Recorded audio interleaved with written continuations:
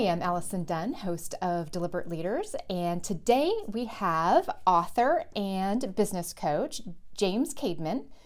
He is the owner of Draw In Customers Business Coaching in Madison, Wisconsin. He is the author of The Bold Business Book. And nice, you got a copy. That's awesome. Yeah, I do. You sent it to me, and I even have it signed, which I love. Yeah. So thank you very much.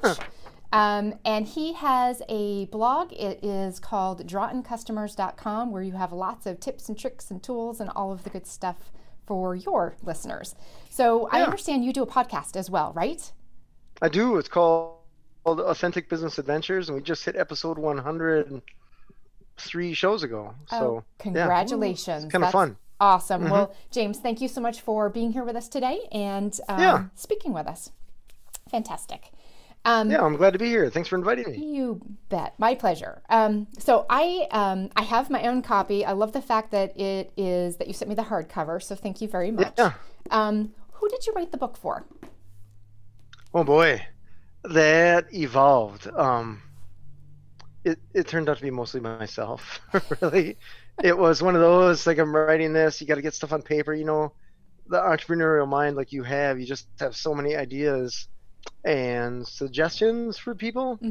And so I put them down on paper, and eventually, you know, I was blogging a lot, and that evolved to the point of a book. And then you're like, well, who's going to buy this thing? So it was initially geared towards startups, but it evolved into business owners in general. And the reason that it evolved that way is because I have another business, which is Calls on Call. We answer phones for small business owners. And I would run into people that I was trying to sell that they'd had their business for decades, 20 years, and they're still making the same mistakes that I made when I first started my business, like when I was in its infancy, right? So I'm like, how are these guys making these mistakes? And it's just, I think people just get in their groove, and either it's lack of care or complacency, or maybe they're not even aware. And so a lot of the book kind of evolved into like, hey, maybe this is something to consider. And I've gotten a lot of good feedback from it that way. So yay. I bet. Was this the first book you ever wrote? This was, well, technically it's the second book. Okay. However, the first book was called You Got This. It's a motivational guide to achieving your dreams. And all it says is you got this on every single page. And then the last page says, now get to work. So it's 250 pages of saying you got this. So I can send you a video. There's a couple of reviews on Amazon where I didn't make it clear that it said the same thing on every page. It's meant to kind of be a play on motivational books. Yeah. So I'm like, if you really think that a book is going to motivate you, like you're going to start to finish, at the beginning I'm going to read the book and I'll be unmotivated. And at the end of the book, I'm just going to be like, yay, super motivated. It's probably not going to happen. So, because motivation is a lot of internal, right? So the whole point of this book is like, it's kind of poking fun at motivational books, and it's meant to be a gift. But some people, one of my sisters, oh my gosh, she bought the book, and she's like, James, she sent me this text. She says, James, I got your book. And I was like, oh, what'd you think of it? She's like, I feel like I overpaid. And I was like, sorry. That's like, I put a video of it on Amazon, so that I didn't mean to surprise anyone. But so to answer your question, that was technically the first book. But the reason that I put that together is, one, for fun, and two, so I could go through the self-publishing thing with kind of an experimental book instead of going through it with this book that I spent 2 years writing and thousands of dollars editing, or having edited. Instead of learning on that one, I learned on this other one. All right. So I'm curious. Having gone through publishing your two books, what is your biggest takeaway of self-publishing?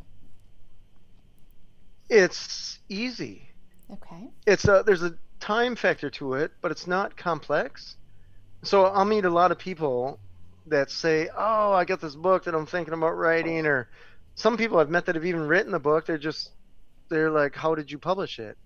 And I'm pretty much just like, you create an account and upload it just like you're uploading a file on an email. Okay. I mean, there's a little more complexity to that, but not much.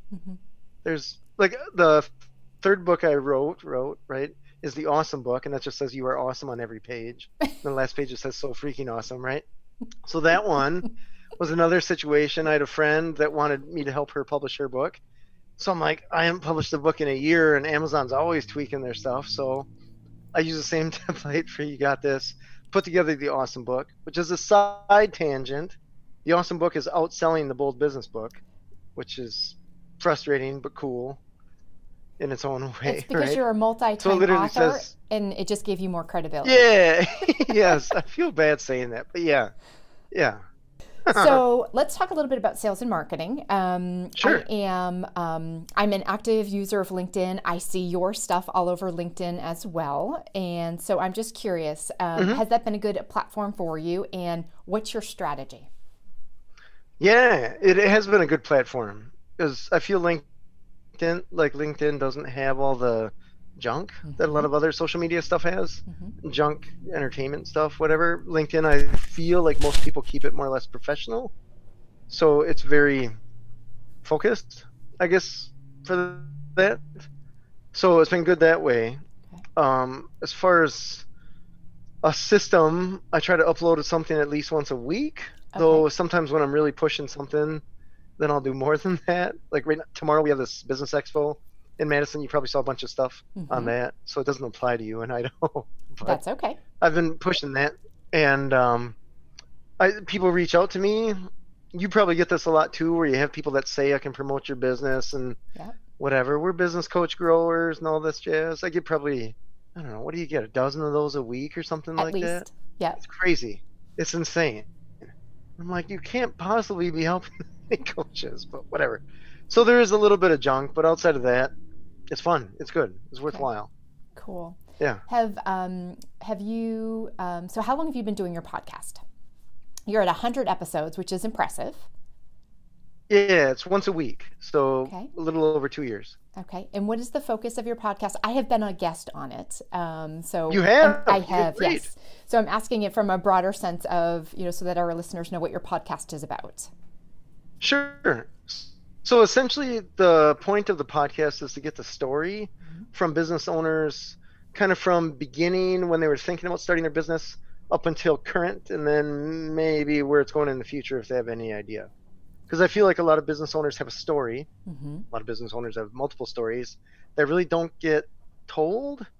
The idea is that there's the overnight success, and I don't believe in overnight successes. I feel like there's a lot of work that goes on. For sure. And a lot of entrepreneurs just don't get a chance to tell that story. And other entrepreneurs can benefit from hearing those stories from other entrepreneurs so that they know they're not alone, kind of thing. And like, this is a struggle sometimes. It can be a challenge. But a lot of entrepreneurs want to put the face forward that it's totally easy, this is super great, I'm super awesome, I can do anything. And they don't show that challenge.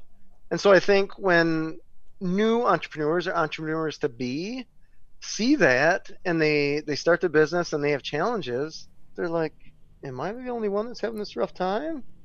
And you're not. Everybody's having a rough time. Totally. Employee challenges, just stuff, right? Vendors, whatever. No one is immune to it, for sure. Yeah. Problems don't go away. So so that was your idea in getting the podcast started. And all of your episodes are they typically focused on a local business story of some sort? Generally speaking. I have a few national ones. I would consider you a national one. I had Howard Byrne. I'm messing up his last name.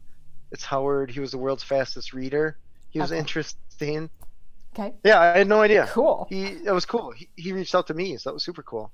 But generally speaking, very broad, I like to have people in the studio, because sometimes people are telling stories and I can see from their body language, just the intensity of the story, how deep I can go with the questions. Or over the phone, sometimes it's not that easy. Very difficult over the phone.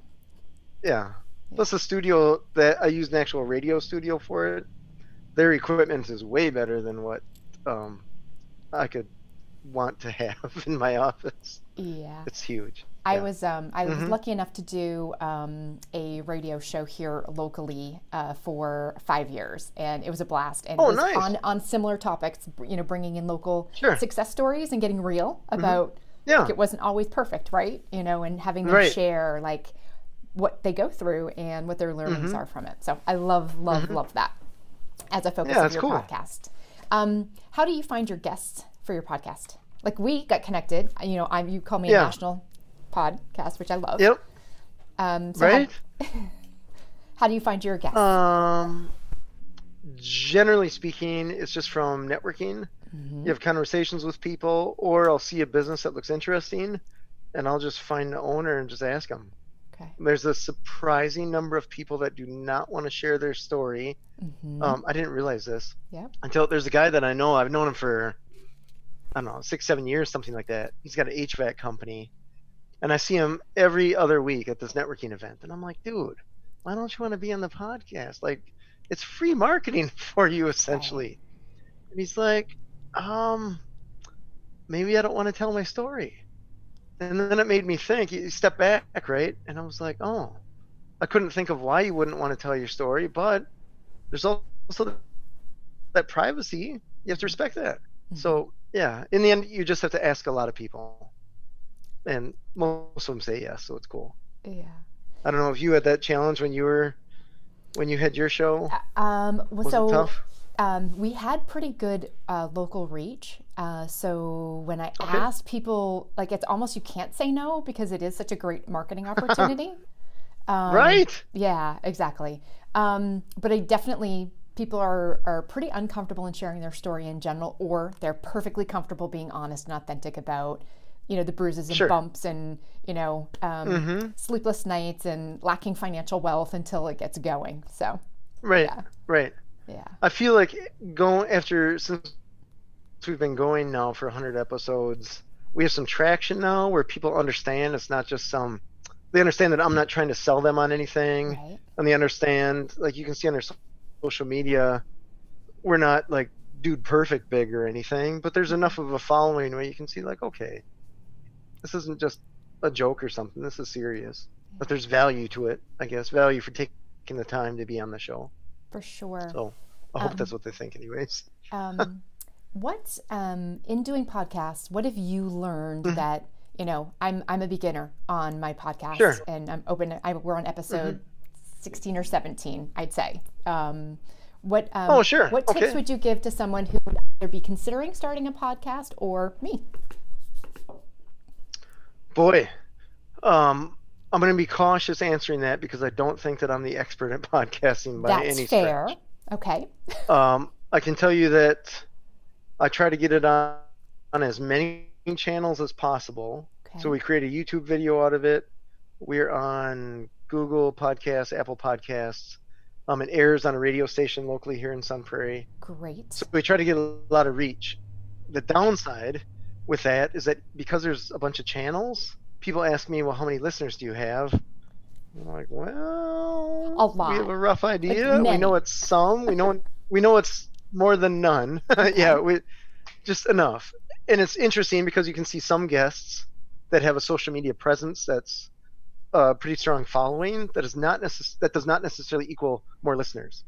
I have learned that if you interview someone that has anything to do with animals, dogs, there's just for some reason they get hundreds of listens. Dog daycare, vet, all that kind of stuff. I'm gonna put down the tip of interviewing a new a dog training company. That's awesome. Dude, just put a picture of a dog in the podcast thing. Oh, it's insane. So maybe I should name my podcast after my dog Sailor and just put her picture on there. Totally. It's weird. It's like the magic pill. I don't know. It's something. That's fair. Okay. It's weird. Because there's no discernible difference in the business itself. Right. Just people are like, dog, gotta go listen to it. Awesome. All right. Well, that's a good tip. I'm gonna get on that one right away. Sure. Just have your dog in your lap during the podcast. Millions of views. Super cool. I can tell you just some other quick side things. I store on Amazon S3 cloud storage, and I use Blurberry or Blueberry without an E. It's some hip name, but I use that software on my website to help distribute it. Okay. It's less expensive than using what were we on? Cloudflare? No, SoundCloud? Oh my gosh. What is it? SoundCloud? SoundCloud. Yeah. SoundCloud like that wasn't built for podcasts because we do a 1 hour podcast. Mm-hmm. So the storage for 1 hour podcast is just it's not realistic. Right. From my point of view. Plus, I didn't want to upload all my podcasts to something that I didn't have control over. Mm-hmm. So the Amazon S3, those are my files, and I can distribute them as I need or as I want. Where with any of those other things, you're uploading them to their website, and if all of a sudden they decide that they want to close up shop, you have to scramble and find something. Okay. So I wanted as much control as possible. Okay. But I don't know, maybe that's just me being weary of the world, I suppose. I don't know. But that's what I would recommend. There's a little more tech stuff that you have to do on the back end, but it's not terrible. Once you get it going, it's easy.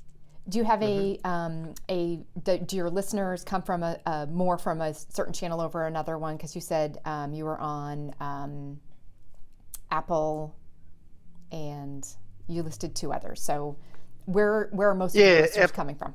Yep. So that is through the Blueberry. Okay. Oh my gosh, I can't think. I think it's BLU and then Berry. Okay. That is a free plugin for a WordPress website. They have you can subscribe if you want to get statistics and more stuff, but I found that I was never taking the time to look at the statistics. Mm-hmm. So, because I'm not going to stop doing it, so we'll just move along.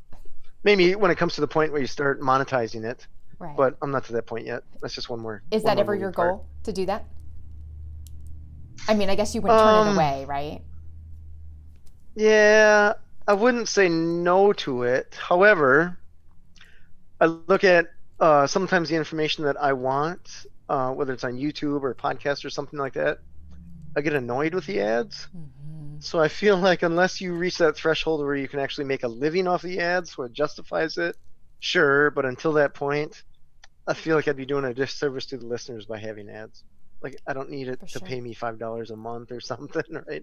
Yeah. I saw Tim Ferriss's podcast. I looked at advertising on there. It was a minimum $100,000 spend. And I thought, okay, if I'm to that point, totally worth sure. it, right? Yeah. Well, I'm maybe. Who knows? Yeah. You better hope so for that kind of gamble. For sure. But yeah, I'm not there yet. What's your favorite podcast to listen to? Oh boy. I'm gonna blush saying this, but there's a podcast called Sex with Emily. Okay. I love it. It's Sex with Emily. She's been doing this I think she's been doing it like 12 years. But it's interesting to listen to her in the beginning and then now. And the content is kind of fun. It's interesting. Just Sex with Emily. It's just this woman talking about relationships and stuff like this. But it's interesting to watch her evolve and get better at podcasting.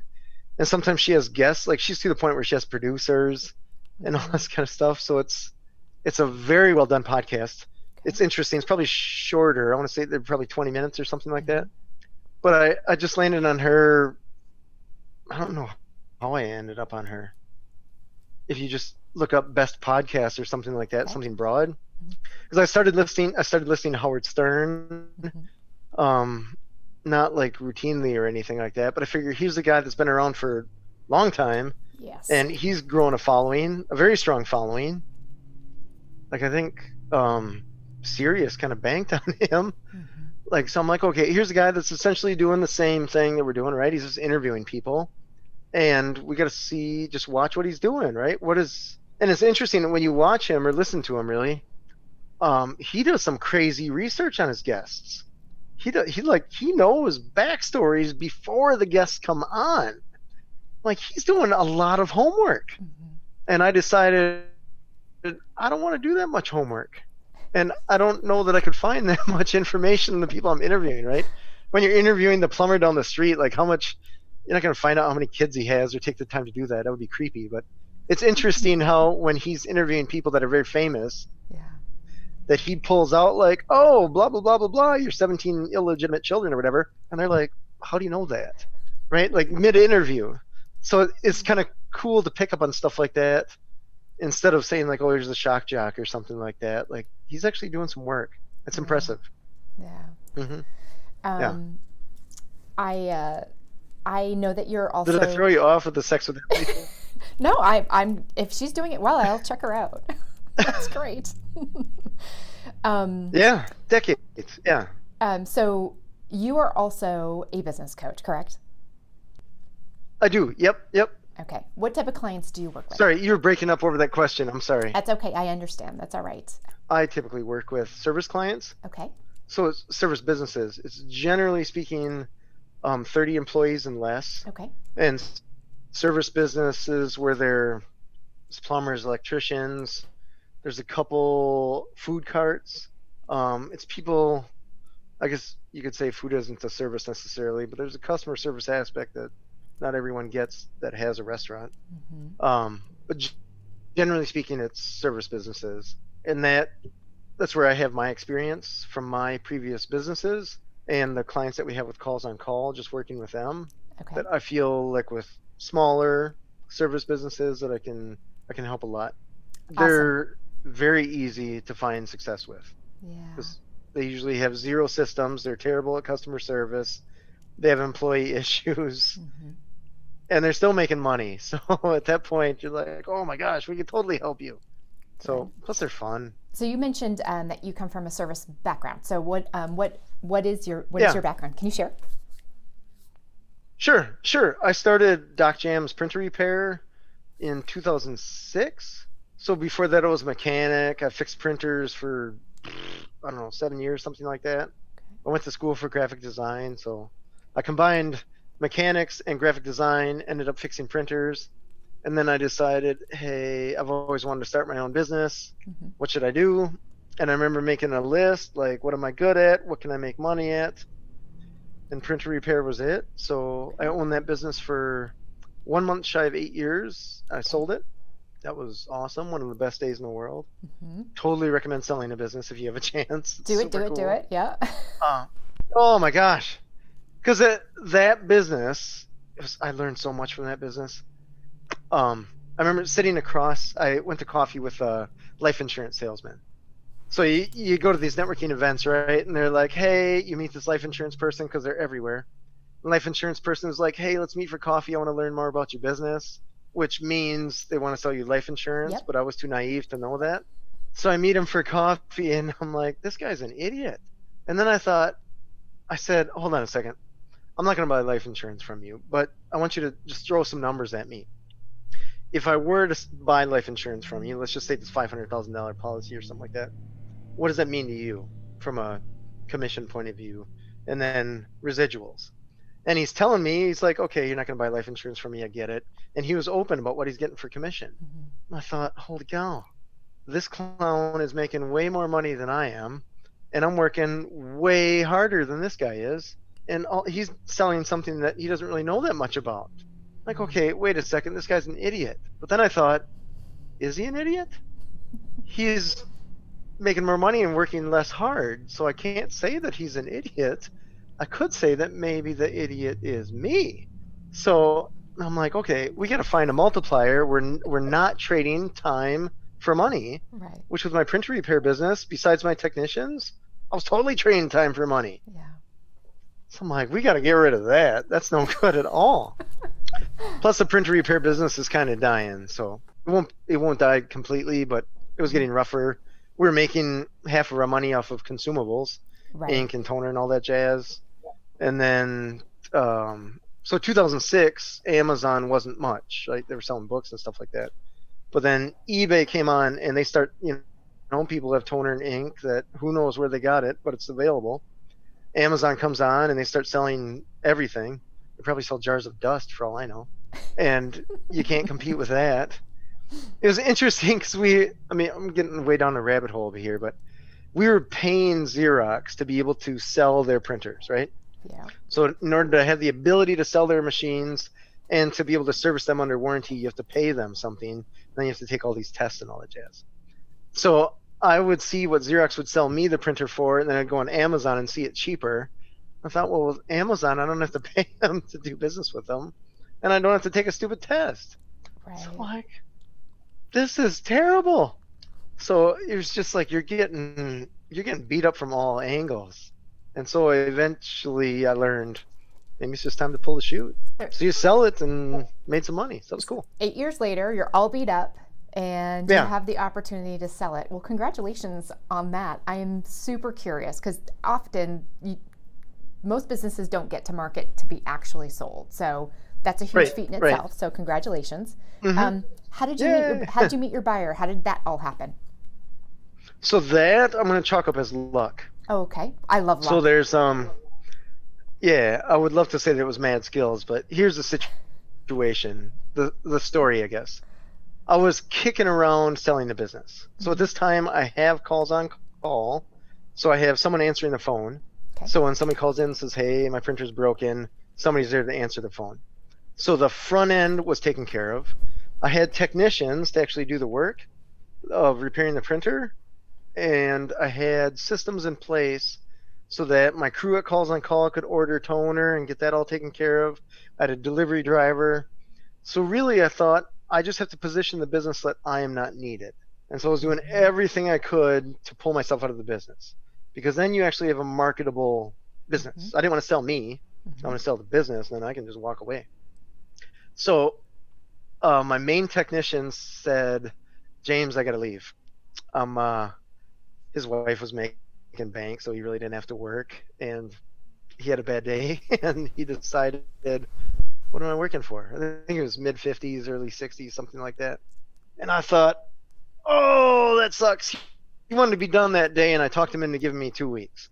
So he left after I talked him into 2 weeks, and I thought, okay, what do we want to do? Do we want to find another technician, train that technician, and go down that whole road? Or do I want to make some phone calls and try to see if we can sell this thing? So I said, phone calls. So I called this company that we would do business back and forth with. They were a copier repair company. So they would send some stuff to us, little stuff they didn't want to deal with. And we would send stuff to them that was bigger stuff that we couldn't deal with. So I called up the owner of that company, and I said, hey, Gary, how's it going? This is a Friday. He's like, it's going great, James. How's it going with you? And I was like, you want to buy a business? And he's like, oh. And this is a perfect part. This is what set me up for knowing that I have this shot. He's like, James, how long have you been in business? And I said, at this point, it was 7.5 years. And he said, we've been in business 42 years, and your name is more well-known than ours. Because we had pushed some marketing, we had cars lettered up, and a bunch of stuff that we did to push the name. And I was like, oh, yeah, the name has value. So then that triggered, okay, let's set a meeting. 6 months of dinking around negotiating, we finally set it up. So I met with 2 other companies that I was just feeling out, like, is this legit? But the company I ended up selling it to, this first guy, I knew his business acumen was good, and I knew that for the most part his customer service was good. Because these are customers that followed me from job to job to my business. So I had them. These customers I've had for, not all of them, some of them we had for 14 years, something like that. So I'm like, I didn't want to just leave them like, hey, sorry, see you later. I'm going to go buy a beach somewhere. So you got to take care of them. They've been with you, right? Yeah. There's loyalty. Yeah. So I met with these other companies. I'm like, you guys are clowns. I can't leave my customers with you. I'd be doing a terrible disservice to them. And Madison, where I live, it's not the biggest town in the world, right? We're 100,000 people or whatever. It's like, I didn't want to be rude, so it worked out. There's a lot of dinking around, but it worked out. Did you both come? Well, I mean, obviously you settled on a selling price, but were you guys close, or were you, ends of the spectrum? Oh boy! Did you meet in the middle? That negotiation must have been brilliant. That was one of the longest days of my life. That was a 12-hour meeting. The last, like that, when everything was signed, because it was me, him, his daughter was part of the business as well. So that was a little frustrating because she didn't really know what she was doing, but she was still a decision maker. Just whatever, you got to deal with that. And then he had an attorney that was on the phone, and then he had an accountant. So he had this team of 4, we'll call it. And then it was me, and then I had an attorney that I would essentially, once we agreed on something, then I could present that to my attorney, and the attorney was essentially on call. And my attorney, he was young, or is young. He was young, smart, and efficient. Their attorney was old, he had to be semi-smart because he was an attorney, but I felt some of the mistakes he made were not ideal, and he was slow. So like, oh my gosh, the amount of money that they paid their attorney was more than the difference that we were fighting over. So Yeah. it wasn't a huge nut, but we're just like, from a practicality standpoint, how about we just have the attorneys look at everything to make sure it's legal, but from a pricing standpoint, we don't need to think around with this. But he still wanted his professionals poking at it. So, oh, he had another friend that buys a lot of funeral homes. So he had 5 people on his team. Oh, it was rough. It's frustrating, but we made it happen. Did you feel underrepresented, or actually was that to your benefit? No, I would say it was to my benefit, because my attorney was not suggesting. My attorney was more like dotting I's and crossing T's. He was not saying, James, you shouldn't do this, or James, you should do this, or that's a good deal. So he was in it purely from a legal standpoint. Okay. So I was going essentially off of gut, and I had met with a different coach to help me get a ballpark price. I'd met with SCORE, the something of retired executives. Yep. I met with them. That was kind of cool. Side tangent, I go at this table with these, I think there's 4 old guys around the table, right? I get 4 different answers as far as the value of the business. So I'm like, okay, that gave me some perspective that there's no, like, this is the price and that's what it is, right? Like, okay, there's gray area. What is the value to this? And from my point of view, I thought, okay, in negotiations, there's 2 things that I like to do. One is I like to look at it from their perspective, right? So what are they getting out of this? And 2 is I like to not fall in love with the deal. Yeah. Like, smart. even like, until the money's in your bank, don't fall in love. I tell people that with cars, with employees, just like, don't fall in love. Not romantic love. I guess we want to make sure we don't mess that up. But you know what I mean, right? I do. I totally, yeah. Okay, so the don't fall in love, I was already in it kind of deep, but because I knew that if the deal didn't go through, I'd have to go through hiring an employee and dinking around with all that and finding another buyer. We're talking, it was 6 months already invested, It could right? be years before you found another buyer. Yeah. Yeah, that would be not ideal, right? So he had some leverage there. But I also knew we have strong marketing. It's an easy layup for him absorbing our business. So there's no other offering. Like, sometimes to grow a business, it's better just to acquire. So, and there weren't a ton of me or shops like mine running around. Plus, I mean, I feel like I was doing a super awesome job at the business. We had customers that stayed with us. And I think there was value to that he understood. So, yeah. It would have sucked if that meeting didn't finish well. But oh my God, I don't think I've ever been that tired. Ever. After that 12-hour meeting, you're just like, I think we got a beer afterwards. It was all good. Good. So, yeah. So how long Cool ago day. was that since you've sold? 5 years? 5 Yeah. years. Okay. 5.5 years. Yeah, it was September. Yeah. And then since that time, I think I've understood you have a coaching business, and you also have a customer service calling business? Yep. Calls on call. Yeah. So calls on call, we just entered, this is year number 9. Okay. So that overlapped. Okay. Because I had Doc Jam's printer repair, and I learned that your cell phone is not a great way to run your business when you want to grow your business. Yep. Because although you have the ability, tool-wise, to answer your phone, you do not have the ability from a freedom point of view. Correct. You're in meetings or fixing printers or yelling at employees or something like that. Sorry about that. That's okay. So it wasn't practical. So I needed to solve that. I tried to solve it by finding a company that could do what I wanted. I couldn't find that company, so I just created the company. So yay. So I started with a business partner, I don't know, almost 9 years ago. And then I bought her out 1 year ago. What is today? Probably about 1 year ago today, or right around. Congratulations. So now it's all yours. It's your baby. It's all mine. I hate, no. I want to pause there because I won't say it's my baby. I will. I pause there because I'm like, a baby I wouldn't sell, but I would totally sell a business. Yeah. That's good clarification. Yeah. It's we'll call it a nice car, or something like that. I don't know. Some better analogy, not baby. No. Yeah, but understand what you're saying. That's fun. In this conversation, what would you say have been some of your biggest missteps that you see that you've done or that in the companies you're helping do today? There are a lot of them. I would say we got systems. It took me a little while to realize that systems were a thing. Somebody had handed me or told me to check out the E-Myth, the book, the E-Myth. Yep. And I thought, I assumed E was for entrepreneur, and myth, from my point of view, was just like, don't do this. I was like, I don't want to be told not to do this. I'm not going to read that book. So a few years in, I decided, hey, I'll read this book. And it was all about systems creation. And I thought, and it gives you a different perspective, right? Then my wife pointed out something that I was never home. And at the time, we didn't have any kids. So I didn't think that was a big deal, but it turns out it is. So I learned, like, what are you working so hard for, right? Like, you could work at a job, probably make more money at the time, and be able to take vacations that were actually paid and stuff like that. Have insurance. And I thought, okay, what am I doing all this for? And then you think, you have to get a better return on your investment.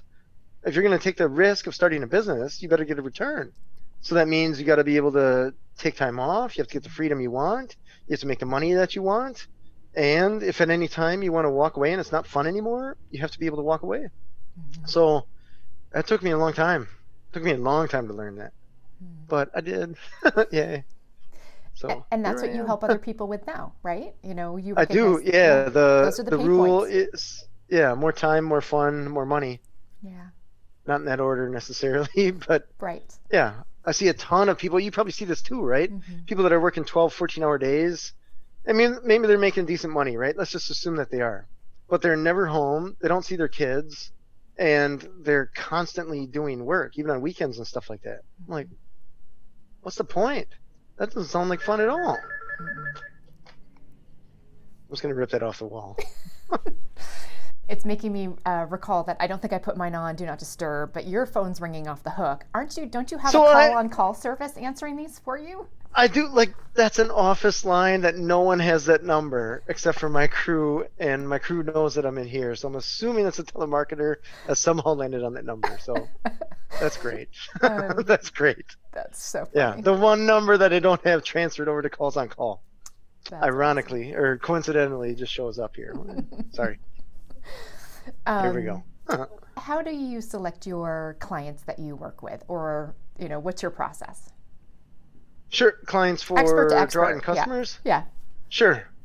So generally speaking, I want to see someone that has shown some sign of growth. Okay. So whether it's adding an employee, maybe if they added a van, maybe if they lettered up their van, or they invested in a website, or I see their ads.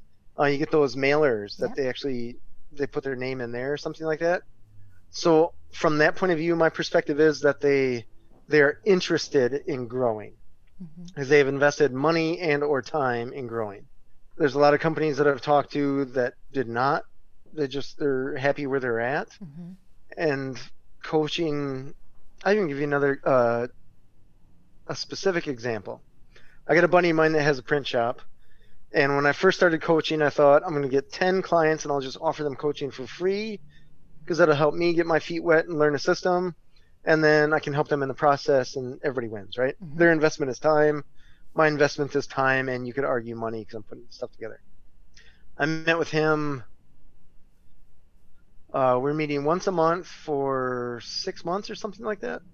And after month 5, he had done some of the changes that I recommended him to do. But there was a big one where his back end, his paperwork was a nightmare. It was a mess. Mm-hmm. He's one of those people that I asked him, hey, are you making money? He didn't know, because he was so far behind on paperwork that he didn't know. And I thought, how can you not know if you're making money? Like, that's a big deal. What are you in business for? How do you know if you can stay in business or afford business? Mm-hmm. So this session number 6, I said, hey, man, I understand that things are challenging and stuff like this. And you got to understand, this is a guy that I've known since high school. I worked at this print shop when I was in high school. He worked at the print shop when he was in high school, started college, and then he ended up buying the print shop. So just to lay some background, he is one of the people that takes the path of least resistance. Okay. Right? He bought his job is essentially what it comes down to. So, super nice guy. One of the nicest guys that you'll ever meet, but he's a path of least resistance guy. And I'm a guy that likes to push. Like, instead of just following the river down the Grand Canyon, I'd probably try to carve another canyon. Because you never know, it might be cooler, right? Right. Everybody else has seen that river, right? So sometimes the way that I take initially is more difficult, but the end result is you have your own Grand Canyon then. So I was trying to push him a little bit. And it came to the point where he didn't want to be pushed. Right. And that was, I started drawing customers almost immediately after I sold Doc Jams. So we'll call it 5 whatever years ago.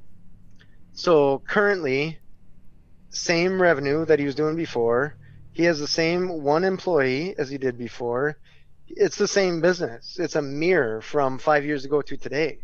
So there's nothing that I could have told him that would have helped him grow because he had zero interest in growing. Right. So I have to look for people that are driven to grow, and maybe they just need some guidance. Mm-hmm. So I tell people, like, I'm not a chiropractor where I'm going to try to sell you on needing me forever. You just use me for a few times, and after that, you're probably good on your own. Mm-hmm. Maybe come back every once in a while. We need a refresher, but for the most part, you just need me to guide you a little bit.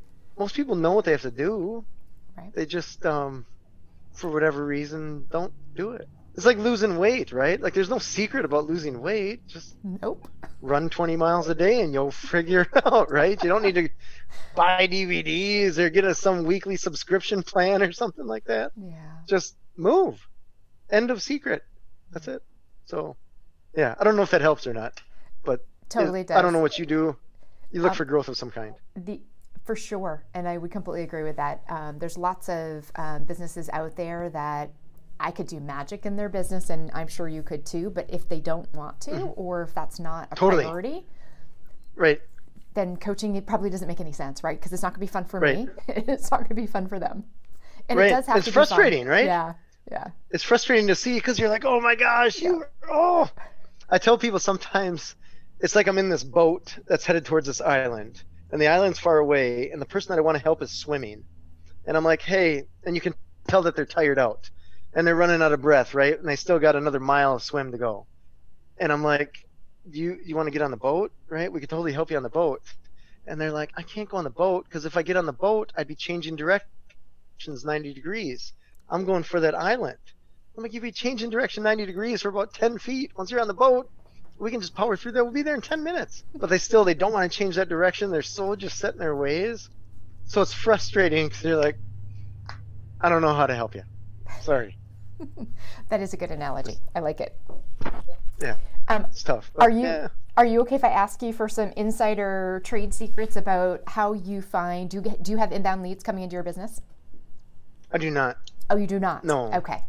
No, I don't pay for any anyways. Okay. Most of it's referral. Okay. And I would say half referral and half me. You just meet someone and you mention. Sometimes I'll toss them a book, and then 6 months, 3 months later, they'll say like, hey, can we just meet for coffee and pick your brain? Okay. And then they become clients. There's I guess probably just like with you, right? There's a trust factor that has to be set. And it takes time. You're making some bold promises. Mm-hmm. Yeah. You're making some bold promises, and you have to prove that you can deliver on them. Mm-hmm. So, yeah. But I don't pay for any inbound leads. Mainly because I have a lot of other stuff going on with calls on call and stuff that I haven't pushed the business coaching thing as much as I'd like. Okay. So that'll come. Yeah. All right. That's finding a business and absorbing what my partner was doing took a little time to get on track. And so I would say up until a month ago, really, I was still learning what she did or didn't do. So, yeah, all better now. That's awesome. Well, it sounds like you have exciting stuff on your horizon. And that you bring some true expertise to business owners who need it, especially having gone through a sale. Like that was an education that was, I'm sure, like you could help so many people work through that process. Yeah, actually, I helped another guy sell his business. He sold that thing for way less than he should have. But it was a business that he was making 6 figures, working 20 hours a week. Okay. And it was a commercial cleaning business, and he just wanted out. The 20 hours a week, sometimes we're at 3 in the morning, because if he had an employee not show up, a lot of the places he was cleaning were bars. Right. And so he's like, I just don't want to be called at 3 in the morning to have to go clean up puke. So I'm like, I get that. I found a buyer for him. It was so cool, but I'm like, dude, you could sell this for triple what this guy's willing to offer you. But he knows this other guy, to his benefit, was using the leverage that this guy just wants out. So I helped him. I think we sold that thing in less than a month. And he's happy. So in the end, and sometimes that is worth it to kind of unleash yourself from it, for sure. Yeah. Totally. Yeah. It's like, how do you define success, right? It's different for every person. So absolutely. Yes. Yeah. I so thank you for just sharing so authentically. Oh, sure. Like we have covered many different topics here in our time. Yeah, a lot of ground together this morning. Right? Absolutely. I do want to make sure that my listeners have like the best way to be able to follow you and or hear your podcast. So what would you what's the best way for people to connect with you? If they go to drawincustomers.com, okay. I have links. The podcast is on there. Then it has links to, you can either download it directly from there, or it has links to the Apple and the Google podcast and all that jazz. I have blogs on there. There's there's links to videos on YouTube. So you just look up Draw In Customers, all one word. Okay. You'll find me, and I try to, I don't know. You could argue that I give away too much information, but in the end, I absorb a lot of information from the internet, so I feel like I'm just giving back. There you go. This is fun. Yeah. That's awesome. So that's, and then calls on call if they need answering help or something like that. Okay. If they're a business that needs answering help, which arguably most of them do, that's you can go to callsoncall.com and see that. For sure. Maybe that's another podcast day to talk about just that element of how businesses could grow that, just that one strategy, right? Oh my gosh. It's funny. I don't know how much time we have, but I was just at a place today that I'm getting some work done on my truck, right? So he's been in business 25 years, and he's been kicking tires about calls on call, and I'm like, he's like, what kind of pricing are we talking about here? And I said, it depends on volume, blah, blah, blah. And I talked to him about contingency ring, right? Where it could ring to him first, and then if he doesn't get it, it comes to us, right? And he's got employees and all that jazz. So I said, what kind of call volume are we talking, right? And he's like, we probably don't answer 10 calls a day. I'm like, 10 calls a day? That's how many you're not answering? So we're like, okay, in a month, let's just say short month, that's 40 calls a month that you're not getting. So I'm like, well, what do you do with those calls? And he's like, well, sometimes I call them back. I'm like, sometimes? So then I thought, hold on a second now. Let's just say he pays us in the neighborhood of $500 to $1,000, right? Whatever it would be, because call volume, we have to figure that out. Let's just say in the high end, $1,000, right? Which is be way high end. Let's just say that. So we have to come up with $1,000 for him. Right. So I figured out his average ticket is probably in the neighborhood of $500, but we figure he's probably got a margin of around 20%. Mm-hmm.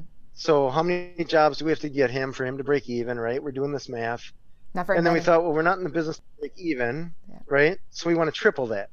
So in order for him to put money in his pocket, right? Give us $1,000 in exchange. He makes $3,000. This is how many services essentially that we have to schedule for him. Mm-hmm. And with 40 in a month, and if we schedule a quarter of those, it's easy money for him. Mm-hmm. So I'm essentially asking you to trade $1,000 in exchange for $3,000. I will make that trade all day long. Mm-hmm. If somebody says, hey, if you give me $1,000, I'll give you $3,000, I'll be like, as fast as I can get that $1,000 out, I will make that trade. Absolutely. But this guy's like, huh. I'm like, what do you mean, huh? From a business perspective, you're like, okay, you're still not sure because it's spending money, right? You see that as money going out. You haven't been guaranteed money coming in. Totally get that. But there's also the customer aspect. There's tons of reviews for businesses where people will say, they've never actually done business with the business that they're reviewing. They just called and never get a call back, and they're upset. I get upset too when I call a business and they don't call me back, right? This guy was even complaining. He's like, sometimes people call, and if we don't answer, they'll call again and again and again, like we're gonna answer later. Like, are you listening to yourself, man? These people are literally asking you if you will take their money, and you're like, meh, maybe later. It's frustrating. Sounds like the perfect client, podcast. James. Perfect client. Oh my gosh, I thought so. Easy layup, right? It should be totally easy layup. But I joked with one of my admins. I was like, I feel like I'm trying to make this is not an easy layup. It should be, but I feel like I'm making a half-court shot with a beach ball. This is way more difficult than it should be. But yeah, eventually it'll come around. Eventually, if they're smart, they do. Yeah. But yeah. It is a choice, right? Totally a choice, and I can't make it for them. So it's the same thing with coaching, right? It is, for sure. Like, I can lead you to water, right? Yep. Oh, that's great. It has been such a pleasure speaking with you this afternoon. Thank you very much for your time. And so I just want to kind of wrap it up and cap it. You said the best way to reach you is drawincustomers.com, where you have all of your tips and tricks and tools and resources and videos and blogs. That's awesome. Everything. Excellent. There's a phone there. If they want to call, we'll answer it. You will? So we will totally answer it. We better answer it. Yeah. Oh, that's great. James, thank you so much. Thank you, Allison. This has been fun. Awesome. Have a great day. Cool. Yeah, you as well. Thank you.